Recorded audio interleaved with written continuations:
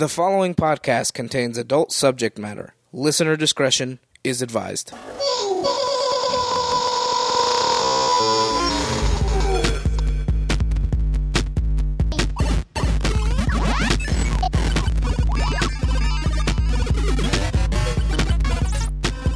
Hey everybody, welcome to this interview episode of Thinking Outside the Long Box. As usual, I am Gabe, and listeners, I have to be very honest with you today. This is the second time I have had the opportunity to interview Michael Campion from Fuller House, because the first time, as I was transferring my files onto my new laptop, his interview disappeared. So, Michael, welcome to the show. How are you today, man? I'm doing fantastic. That's all right. You know, things happen. Right. It's funny the way, new technology makes things so easy for us. Like, I can talk to you on my computer while I'm recording it, then transfer the file over to Juan, who lives in a different town, and he can work on it while he's at work and all of that stuff. But if I transfer a folder onto a hard drive onto my laptop, things just go away. Like, it's funny. Technology's such a sensitive, double-edged sword, honestly. Exactly. So, Michael, as we talked about last time, Fuller House is about this, like, amalgamation of, like, a big family coming back into, like, the full house. Tell me a little bit about what it was like working on the set with so many people and returning cast members and new cast members. Like, how did that all play out for you? Well, I feel like now more than ever, I'm just reflecting back on how incredible it was, because we had one of the, if not the most, like, comprehensive, like, chemistry-filled cast. I mean, we all love each other, and the fact that everyone was so humble and had so much respect for not only the cast, but the crew and everyone who worked on it was just astounding. I just felt like it was more than a TV show. It was like a second family, for sure. That's awesome. And so I remember from our last interview that your process of getting onto the show was a little funky. Like, you're not living in Hollywood, like, you don't have, like, that going on. So tell me a little bit about how you ended up on the cast of Fuller House. Right. It's kind of a crazy story. I live in Florida, Orlando, Florida, actually. I'm trying to move out here to California, but at the time, I was 12, and I was living Central Florida, like I said, and I had to do a self-tape, a series of self-tapes to get on to the show. And at first, I had done my first self-tape. It was for, like, an unnamed sitcom. They didn't give out the name. And I was like, okay, I did my audition, and I left. And then I go again because they asked me to come back for a callback, and usually that's a pretty good sign, and I took it. And then I got the third time around, they asked me to put it on tape. And this time they gave me the name. It was Fuller House, like the sequel to Full House. And I was just in shock. I was like, this is insane. I can't believe I'm auditioning to be a DJ's son. And I sent it in. And then by the fourth one, they called me out to L.A. And they put me right there in the room. Like, I got picked up by a limousine. We had to sit in the janitor's closet of Warner Brothers until they actually opened the place, because we got there at, like, an ungodly hour, like, in the morning. And then I go into the room, and, like, on the spot, they told me that I got the job. And then from there, it was, like, this 24-hour turnaround where we had to, like, live in L.A. all of a sudden. And I only packed for, like, 2 days. So I definitely was, like, wearing the same 2 outfits every day. And it was just like this. My entire life was flipped upside down, but in the best way possible, for sure. You spent 5 years, like, with Fuller House. Like, that's a really big chunk. You know, you're a fairly young guy, so that's a fairly big chunk of your life. Now that it's over, like, is there, like, what does it feel like? Is it satisfying that it was finished? Is there kind of, like, a little bit of a void because you're not going back to it? Like, you know, how is it, like, walking away from such a large project? Let me tell you, it's a very strange mix of emotions, because on one hand, I'm glad that I had this experience, and obviously all good things come to an end. But on the other hand, you know, it's really sad. Like, I don't know. I'm happy and I'm sad. It's very bittersweet because I love them all and they're like my second family, and I still get to see them around. But not having that every day, I definitely could have gone for another season, or maybe even, I don't know, like a Fuller House Christmas special or something. I think that would be great in the near future. That's awesome. That seems like the kind of thing that Netflix would be great about. They did the Joe Exotic follow up, after the miniseries got so popular, the Tiger King, that sort of thing. So speaking of Christmas specials, it sounds like right after you wrapped with Fuller House, you were part of a pretty cool Christmas special, but done live in North Carolina. Yeah, that's right. Right after Fuller House ended, I played the prince in Snow White.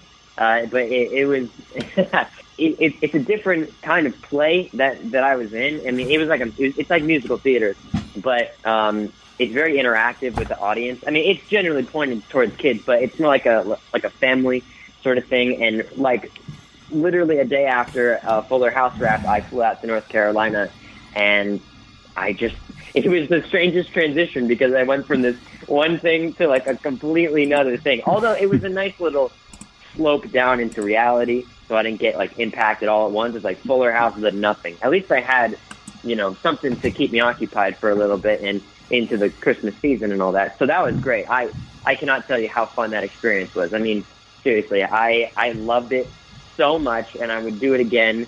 Everyone was great. I got to go to a different state for a while. I met amazing people, and I just got to do what I love. I absolutely love acting. So have you done like musical theater before? Is like that a genre that you're familiar with acting in? Yeah, that's actually how I grew up. I started in musical theater when I was 5, and I just sort of fell in love with it. Although I'm not amazing at singing or anything, that's how it was first introduced to me. So, knowing the process and what goes on and dress rehearsals and things definitely wasn't new to me. And Fuller House is a sitcom, and sitcoms are kind of formatted like plays, especially when they're done in front of a live audience. So even that wasn't too far off from, what I experienced with Snow White. That's awesome. So the last time we talked a little bit about like new media and like the idea of like YouTube shows and streaming shows, because you're on a YouTube channel called Bratz limited series called Red Ruby, which is a show about vampires. Tell me a little bit about the differences between working on like a sitcom that, has a background in a huge show, like a cultural touchstone, here in the States, versus working on something that is, released in that new media format, like of YouTube, and just kind of this kind of lighter, budgeted and less backgrounded story. Like, what are the differences working between the two? Yeah, it's definitely different, and not in a bad way at all. I just have never done anything like that before, although I thoroughly enjoyed it. It was, single cam, and single cam is way different than multicam. You have longer work days, you don't really have a consistent schedule, but the acting generally is more intense. It's a lot more thorough. And that was my favorite part of the whole thing. And as for it being on YouTube or whatnot, the filming process wasn't any different. But it is a bit strange to have something like that be on YouTube. And it's not that I'm not for any, new media content or anything. I think it's great that, it's so accessible for new people. But, capitalizing on something like this market and making it into like a legitimate business it's so new to me. And, it's not so bad. I don't think it's terrible, but I mean, personally, I'm a film and TV kind of guy. I like, that it feels higher quality to me. It feels like people put more time and effort, and for some like lower budget things, people can just pump out a lot of content, and that really is the downfall for YouTube, because a lot of people just, and I'm not talking about Bratz specifically, I'm talking about just in general, they take that and point it towards kids, and kids, they just watch anything. And since YouTube is like free, they just rake in a lot of money. So it points people in the wrong direction, and I feel like it gets overpopulated with content that isn't. It's not high quality. That's basically what I'm trying to say. Yeah, that makes a ton of sense. Like you said, it's easy to make a YouTube video. It's not easy to make quality television.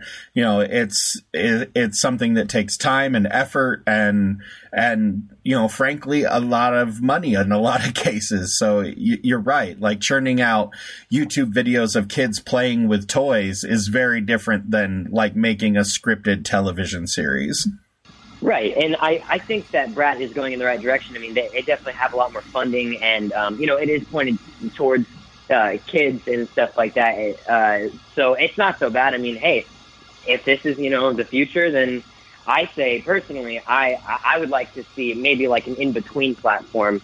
Obviously, Netflix is closer, but maybe like a few notches down from Netflix, so creators can make content, but not quite as easily as like independent film festivals, but maybe something online. I'd love to see something like that. Oh, that's a really cool idea. You should run with that. You would probably make. I'd love to. Seriously. You'd probably make wheelbarrows full of money, man. So you. Every time I see, your sheet about things that we can talk about, because it's kind of like the third time I've seen it, it seems like there's something new on there. Like you're very like engaged in the things around you. You're very engaged in being interested and being curious in things, which is, something that I really value in my own children, which you're kind of in that age range. Sorry to say, because it's always weird interviewing people in your age range, because I feel like I'm talking to my daughter, and try not to lecture. But so last time we talked about you being a magician and like the work that you've done at the Magic Castle, which is amazing. But I see here that they've added that you're also super interested in computer hacking and cybersecurity. Do you think those two interests are kind of born out of the same idea, like molding and shaping things in a way that maybe like people don't understand, or in a way that people find quote unquote magical?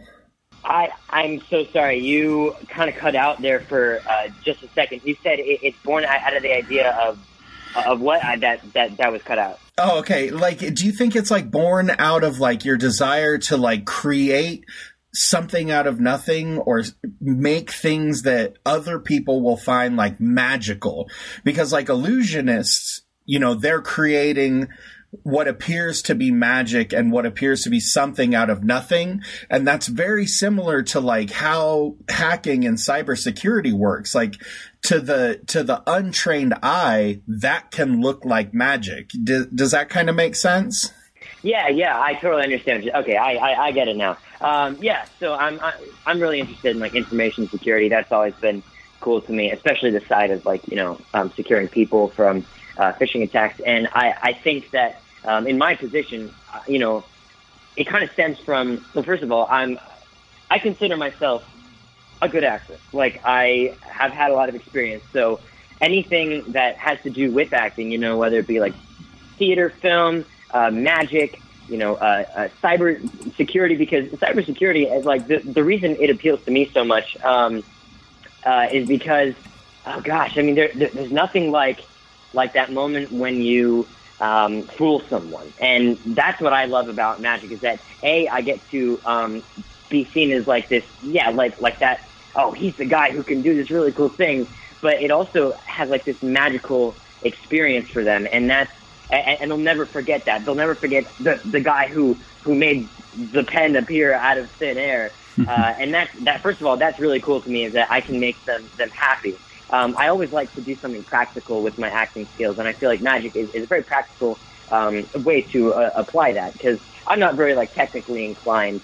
It's all more performance-based for me. I could take a very simple magic trick and even make that into like a show. I feel like I was just born, able to perform and act and do stuff like that. But for cybersecurity, the appeal to me is the ability to use my acting skills to like protect people. And it also kind of has that element of magic in it because, I'm exploiting these human vulnerabilities that people have no idea about. Like, in magic, there's like misdirection and showing things that aren't true. And I feel like I get to do that, but in a completely different way. I get to use those same principles, but to, secure and like actually help companies. I think that's one of the coolest jobs in the world, honestly. That's pretty cool. Like it's interesting to me how the two kind of seem to mesh together. Like it says a lot about who you are as a person that you have those two fascinations. And it leads me to believe that you're like curious and like interested in like learning and finding new things out. That's pretty cool. Oh, thank you. I appreciate that. So you have a lot of acting under your belt already for such a young guy. What do you think, like, as you get older, would be like some of the more challenging things that you might have to approach as an actor? The more challenging things I might have to face as an actor, you mean like on the business side of things, or like more like using my acting skills? More like on the acting side. Like, is there a role that you would like to engage with because you know it will be difficult? Oh, right. Okay, like a challenge. Okay, I understand. Yeah, for sure. After Fuller House, I really wanted to do more dramatic type roles. Especially feature films. I haven't done a feature film in a long time, and it's such a refreshing experience because you get to do something new every day. Although I love the consistency of Fuller House, I'd love to use way more of my acting range.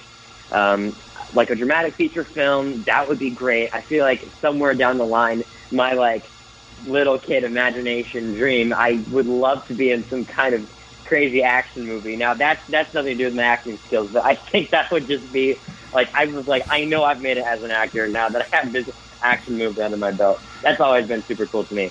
But I really like playing like emotionally distant characters, emotionally challenged. They got something going on, something really interesting to them, or like villains. Oh, I'd love to play a villain. That's like, villains are always so interesting to me, especially when they're like played right.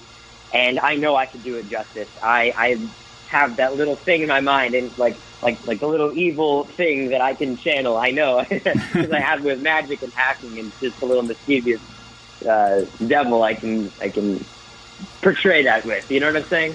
So are we looking forward to you as a Bond villain in the future? That's what you're saying? Oh my gosh, that is the dream role, to be a Bond villain. Yes, absolutely. You heard it here first, fans. That's great. You work a lot in Los Angeles because you're an actor, but you live in Florida. How in the world does that work out? Man, I ask myself the same question, honestly. Right? It's difficult. I have to be honest with you. It's not easy going back and forth all the time. I'm really trying to slow that down. I'm really trying to stay here. In fact, we just got a lease on a house for like a whole year, so I'll be here definitely at least through next year. But Florida is great, and that's where all my family is. But out here is where I want to be, and whenever I go back, it just feels like a vacation now. It doesn't really feel like home necessarily, because this is where all my opportunities are. And I'm actually going back on Monday. I'm going to be there for an entire month and a half, since not much is going on out here for acting-wise. I'm just taking some time to be with my family. But it's less hard on me because I have sort of an escape. I have something here. But, it's more like on my parents, because they have to sacrifice so much. My mom is out here with me, and sometimes my dad trades places with her. Sometimes we'll all go back together. Sometimes they'll both be out here at the same time. So there isn't really a standardized way that we handle it. It's really a case-by-case thing. On Fuller House, we had a bit more consistency, so we knew when I had breaks and when I didn't. But now it's just like, you don't know what's going to happen. You know, you don't know if I could get a job and then fly to Oklahoma or something like that. So, yeah, it's kind of a tough question to answer, but that's where I'm at. You know, it's funny that you say Oklahoma, because I literally just talked to an actor in Oklahoma that did a production in Texas, you know, so it's interesting. You know, we tend to think of, you know, as consumers of pop culture, we tend to think of movies being made in Hollywood, but as I interview like more and more people, I come to realize that things get filmed all over the place. Like, and you can make your way as an actor from many, many different places in the country. And that's pretty cool to me. Yeah, it's great. And you know, that really opens up a lot of opportunities for very skilled actors that otherwise wouldn't have the opportunity. So I mean, I'm glad that we're going in that direction, but you know, obviously Hollywood is where everything is at. I mean, if you're not like staying out here for longer periods of time, it's definitely harder, you know, because you can't go to events, you can't, you know, network as easily. So it's a little bit more challenging, but, you know, it's definitely doable. So as we kind of get towards the end of the interview, the last time we talked, like, the coronavirus had like everything like shut down, and things are starting to get a little more open, and more of the people that we talk to on the show have some things coming up. Are there some things that we can look forward to from you yet, or are we still kind of in that trying to find our way through this phase? Yep, that's where I'm at. I unfortunately don't have any projects coming up. Fortunately, though, in the past couple weeks, I've gotten several auditions, so that's a good sign for production starting up. Usually, they, like, when I look at the breakdowns, they're starting several months in the future. The earliest one I saw was August, but most of them are like September, October. So, hey, seriously, fingers crossed. Nothing yet, but I have a good feeling something's going to happen. Right. You know, and that's kind of what we're hearing from everybody, is either they've gotten a lot of calls or they have like one thing lined up. Like nobody's rushing to the gate. You know what I'm saying? Like nobody's too right. super eager to make those jumps into. Yeah. That's the interesting thing too, is that everyone's on a level playing field now. Like, no one, I mean, Robert Downey Jr. isn't doing anything. I'm not doing anything. It's kind of a weird, like, humbling experience for everyone. Although it's definitely not ideal. You know, we want to be working and all that, but it's a strange sensation. And ask any actor, they'll say the same thing for sure. Right. It's funny, you know. It's funny that kind of mode that being shut down put all of us in. Like, I think a lot of people found inventive ways to like make money and work from home. You know, a lot of actors found inventive ways to like keep active while not necessarily having something, you know, professionally lined up. It's pretty interesting to see, like, you know, how this has kind of put everybody in a place where we all have to be a little more creative. Yep. And, you know, hey, fingers crossed. I hope things lighten up here soon. Of course, everyone does, but, you know, in the meantime, to everyone else, please stay safe. Right. And I wish you luck. Right. So finally, so that our listeners can, you know, find you and keep track of you, and when you have new stuff coming out, we can learn about that too. How can people find you on the internet, on social media? Well, I'm active on 2 social media platforms. My main one is Michael Campion on Instagram, and the next one is _ Michael Campion on Twitter. So go ahead and check me out there. That's awesome. Well, Michael, thank you so much for your time a second time, and thank you so much for just giving us a lot of laughs. My wife's been enjoying Fuller House quite a bit, and you know, it gives me a chuckle there every once in a while, even though my main focus is watching creepy gore movies. So, but right. But thank you so much for your time, man. We really appreciate it, and I hope you're the best of luck, because you're such a young guy and you have so much amazing potential going for you. Well, thank you so much. I appreciate that. And, yeah, best of luck to you on the podcast, man. Thanks.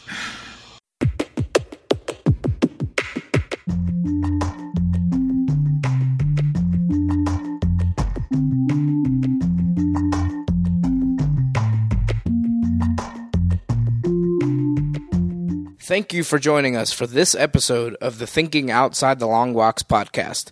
Join us on Facebook and Twitter to get behind-the-scenes information for exclusive content and to be notified when new episodes are available. The thoughts and opinions expressed in this podcast are those of the individual and do not necessarily represent or reflect those of the Thinking Outside the Long Box podcast, Barren Space Productions, its partners, or affiliates. The Thinking Outside the Long Box podcast is made available by its creators, Juan, John, and Gabe. The podcast is edited and produced by Juan, and Albie is the co-executive producer. The Thinking Outside the Long Box podcast is a Barren Space production.